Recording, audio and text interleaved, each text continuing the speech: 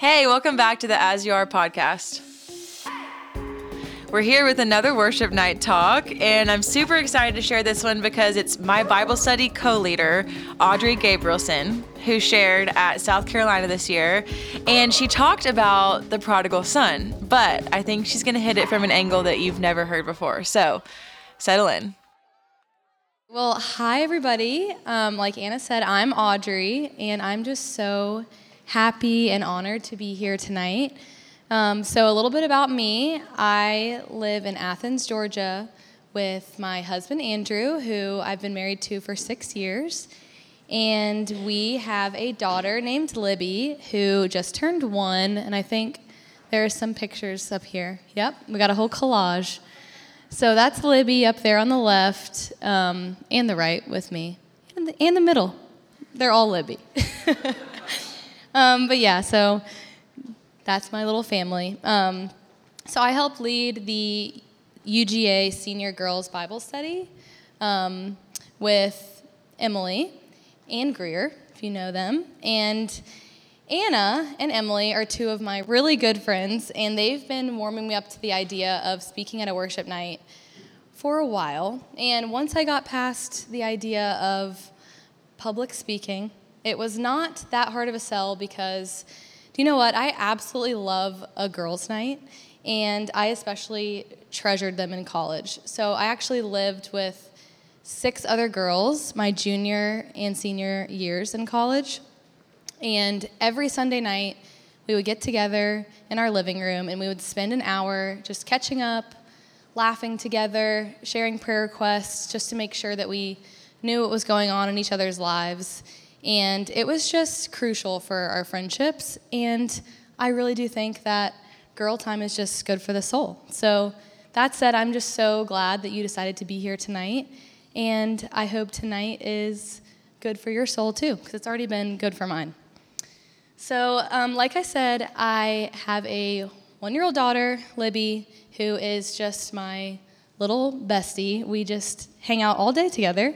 And if I wasn't here with you guys tonight, I would have been doing her little bedtime routine, which is actually one of my favorite parts of the day. And I also would definitely be in sweatpants right now, but this is a nice way to change it up. But our little nighttime routine is, like I said, one of the best parts of my day. So I give her a bath, get her all cozy in her pajamas, and then we sit in the chair in her room, and once we sit down, she immediately is looking to her bookshelf. Like, she just loves books right now.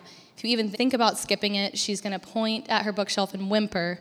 So it's like, we got to do books. And one of her favorite books is called Where's Spot? It's been around a long time, so I don't know if you grew up reading this book. It is a really cute little book, but it is very, very simple, and it is the same every time. And I'd be lying if I said that I always read it with as much enthusiasm as I should, because it gets a little redundant. And spoiler alert, sorry if you haven't read the book, Spot is in the basket. He's not in the clock, under the stairs, in the box with the penguins. He's in the basket every single time. But Libby, on the other hand, is so enthusiastic about this book. She lifts every little flap, like, let's check to see, maybe he's under the rug this time. And then she shakes her head and goes, no, no, no, when he's not there. And I've actually had to tape almost all of the flaps back on because she's ripped them off every time she looks under them. And she just gets so excited and squeals every time we find Spot where he always is, in the basket at the end. And I just think seeing the world through Libby's eyes, through the eyes of a child, and experiencing what it's like to love a little person so much has daily either reminded me of something about God, or it's taught me about our relationship to him as his children. And our little bedtime routine is no exception to that. It's made me think about how, as humans, I believe we are wired to love stories. And we especially love stories with a good ending. And the Bible itself is a story. It's full of stories. And also, Jesus, when he was here, he sometimes chose to tell stories in order to teach us a lesson. And these stories were called parables. So I think stories tend to stick with us in a unique way. So I think that's why Jesus sometimes chose to tell a message in a story. So tonight, I want to dive into a story that Jesus tells, which is called the parable of the lost son. And it is found in Luke chapter 15. So if you want to follow along, first I'm going to just summarize a little bit, but we're going to be in Luke chapter 15 tonight. So the story goes, there's a father with 2 sons, and the younger son comes to him and asks for his share of the estate, or his inheritance, which, by the way, is something that would only happen when the father dies. So this is basically like the son coming to his father and saying, I don't care about you. I kind of wish you were dead, and I would like your money now. So it's pretty terrible. So the son takes the money, and he sets out for another country and spends every last penny of it on wild living.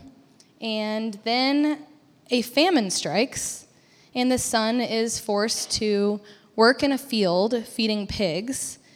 And he is just the opposite of thriving. He is starving, he's in need, he has nowhere to go. So that's where we're going to pick up in verse 17, if you guys want to follow along. When he came to his senses, he said, how many of my father's hired servants have food to spare, and here I am starving to death? I will set out and go back to my father and say to him, Father, I have sinned against heaven and against you. I am no longer worthy to be called your son. Make me like one of your hired servants. So he got up and went to his father. But while he was still a long way off, his father saw him and was filled with compassion for him. He ran to his son, threw his arms around him, and kissed him. The son said to him, Father, I have sinned against heaven and against you. I am no longer worthy to be called your son. But the father said to his servants, Quick, bring the best robe and put it on him. Put a ring on his finger and sandals on his feet. Bring the fattened calf and kill it. Let's have a feast and celebrate. For this son of mine was dead and is alive again. He was lost and is found. So they began to celebrate. So this story really tugs at my heart, and I think there's so much to unpack. But tonight I just want to first focus on the younger son. So the father describes his son in 2 ways. He says he's dead, and then he's alive, he's lost, and then he's found. So we see 2 very different versions of the son in this story. We see him boldly demand from his father and then waste all his money, being wildly selfish and foolish. And this is a son who is dead, who is lost. When he returns, he's starving, in need, and feels unworthy of his father's love. And this is a son who is alive, who's found. Do you notice how contradictory these words seem compared to how the son must have felt inside? Last time I checked, we usually associate starving, being in need with nowhere to go, and having no money with being lost and feeling dead.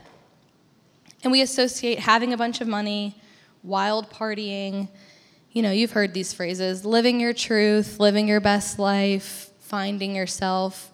We usually associate these things with being alive.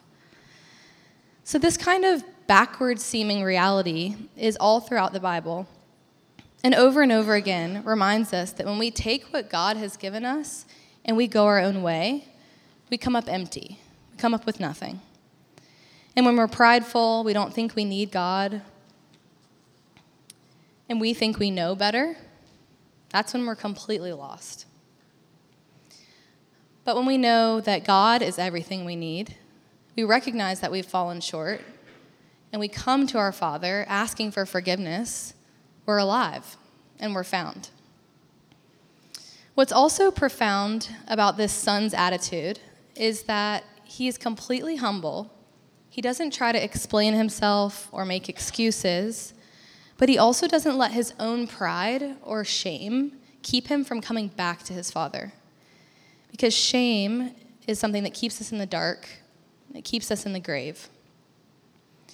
And I really want to focus in tonight on what exactly takes this son from death to life and from being lost to being found. What happens here is a perfect example of what is called repentance.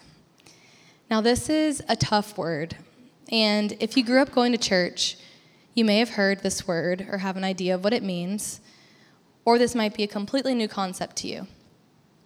So if you look up the definition of repentance in the dictionary, it says sincere regret or remorse.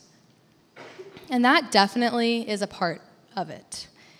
As we saw, the son clearly felt sincere regret. And he admitted to himself, he admitted to his father, the mistakes he'd made. He had a well-thought-out apology. But that's not all there is to repentance. So the Hebrew word that this comes from literally means to return to God. So it's not just about feeling bad or admitting your mistakes. There's action. There's action that's required. It looks like putting one foot in front of the other and starting the trek home, just like the son did. This is where having an illustration is so helpful in wrapping our heads around a concept. The son so clearly hits rock bottom in this story. He realizes that he's going to die if he stays where he is. And he could have. He could have chosen that. He could have decided that it was too embarrassing to come back. I mean, what would everyone think of him? And he even lets himself think about his father's servants and how they have it better than he does. So he takes a chance. And he hopes that his father will even just hire him to work for him. So, barefoot and without a coat, hungry, full of shame, this son starts the journey back home. I imagine that as he put one foot in front of the other in the dirt, he practiced his apology to himself.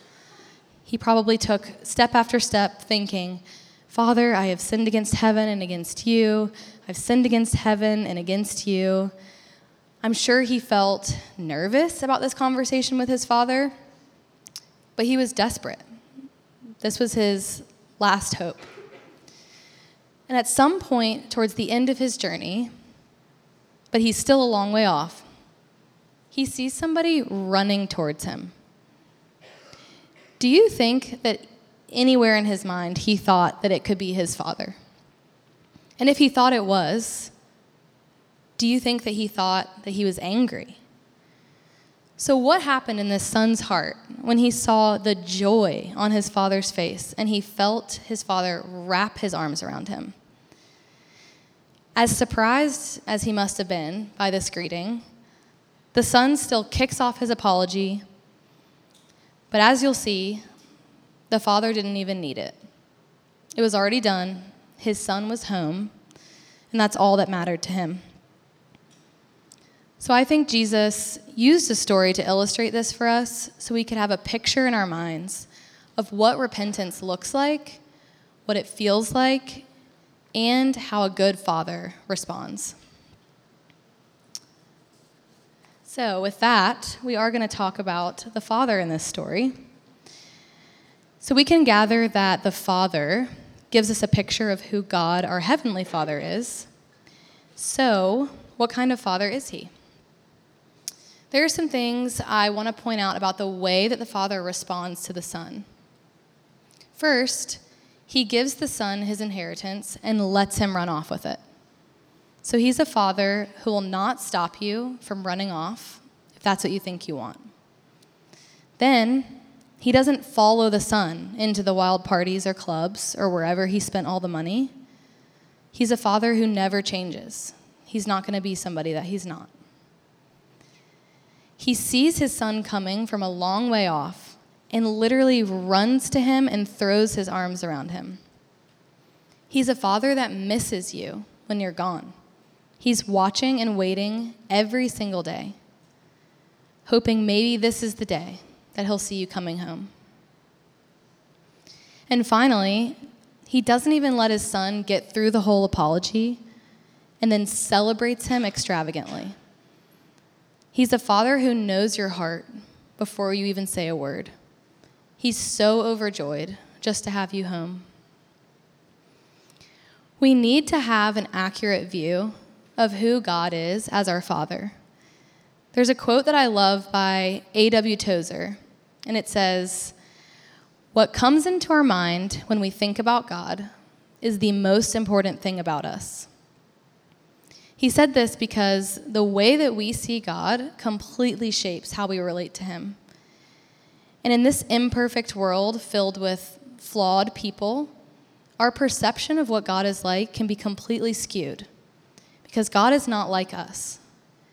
Our Heavenly Father is patient, unbelievably compassionate, forgiving, unchanging. And is this what you think of when you think of God? If you resonate at all with the younger son, maybe you feel like you're a long ways away from God. Maybe you feel like there's distance. You've been doing your own thing. Maybe you have a little bit of bitterness in your heart, wondering why God hasn't stopped you or why he hasn't come to get you. Maybe you need to hear tonight that you just need to start the journey back. If you don't believe that God will welcome you with open arms, remember this story and think about God waiting for you every day, hoping that you come home. There's a verse in Romans chapter 2, verse 4 that says, it's his kindness that leads us to repentance. God is a kind Father. He does not hold a grudge against you or have an attitude towards you. We are the ones who have to keep our hearts, our minds, our attitudes towards God in check. It's our choice to be in God's house, to live as his children. You already have a room set up in your Father's house, and you have a Father who's longing for you to be there, waiting on the front porch every single day, wanting you to be home. And despite any shameful or selfish things you've done, he will receive you with open arms and claim you as his with no hesitation. And then on top of that, he's throwing you a party. So I think this story is supposed to blow our minds a little bit. It points out the jaw-dropping, hard-to-believe kind of compassion and love that God has for us. Maybe it's not your story that you've had any sort of rebellious past, so maybe you don't relate to this younger son so much. But there's another son in the story. He's the older son, and the father also loves him. So we're going to read about him and how the father relates to this son. So we're going to pick up in verse 25. I'm going to read the passage. Meanwhile, the older son was in the field. When he came near the house, he heard music and dancing. So he called one of the servants and asked him what was going on. "Your brother has come," he replied, "and your father has killed the fattened calf because he has him back safe and sound." The older brother became angry and refused to go in. So his father went out and pleaded with him. But he answered his father, "Look, all these years I've been slaving for you and never disobeyed your orders. Yet you never gave me even a young goat so I could celebrate with my friends. But when this son of yours, who has squandered your property with prostitutes, comes home, you kill the fattened calf for him." "My son," the father said, "you are always with me, and everything I have is yours. But we had to celebrate and be glad, because this brother of yours was dead and is alive again. He was lost and is found." So there's a lot to talk about with the older son as well, but we'll keep it short and sweet. So this older son is clearly angry, a little bit jealous, ungrateful. He feels like he deserves something. And even though he never ran off with his inheritance, he does have a little bit of a self-righteous and deserving attitude which is not that much different than the attitude that the younger son had. The father responds to him by going out of the party. I don't know if you noticed, but the son doesn't even come in, and the father goes out to him, which I think is really sweet. Just shows how God meets us where we are, especially when we stay near to him. So God reminds us who we are. He says, hey, you're mine, and you're invited to feel with me the love and joy that I feel about the things that delight me. You're invited to get yourself out of the way and be a part of what I'm doing. While many of us can put ourselves in the shoes of one of the sons and relate to them in some way, I think a big takeaway from this story is that we can get in our own way and lose sight of God. We have a bad habit as humans of making ourselves the main character of the story, which quite honestly doesn't leave room for God to be who he truly is. We are a part of his story. It's not the other way around. The father in this story invites both sons in, and in their father's house, they're a part of something bigger than themselves. Instead of making the younger son a servant, the father invites him into being a son again, no questions asked. And the older son, he reminds him who he is and invites him into caring about what he cares about. In both cases, the father puts them in their place as his children, which sometimes we all need a little bit of an attitude adjustment, a little bit of a reality check. Because we can't make ourselves our own God and then expect things to go well. Because we either end up like the younger son at rock bottom or the older son bitter. But no matter where we find ourselves, I hope that what stands out to you from this story is what a kind, compassionate, and forgiving father that God is. He's the kind of father who longs for you to be with him. He longs for you to come home, no matter where you've been. He sees your heart, your intentions, and longs for you to turn back towards home. And the moment he sees you do that, he runs out to meet you. I hope this nudges you to search your heart and take an honest look at yourself and your attitude towards God. If tonight you came here feeling lost or like you've lost sight of God, acknowledge that. If you're feeling up for it, maybe share that with somebody you trust or somebody you came here with tonight, maybe on the way home. And as we reflect, think about whether or not you believe that our Heavenly Father is as kind and compassionate and forgiving as we just heard tonight. Heavenly Father, thank you for being so kind, compassionate, slow to anger, and forgiving towards us as your children. Draw near to us as we draw near to you tonight. Teach us to know you, to need you, to love you, to trust you. It's in your name, Jesus, that we pray. Amen. Y'all, I'm so happy that you tuned in today. This is such a special message because it's about us and our view towards God, but mostly it's about God and his view towards us. So I just want to encourage you to remember that God has open arms and that he loves you deeply. Hope you have a great week.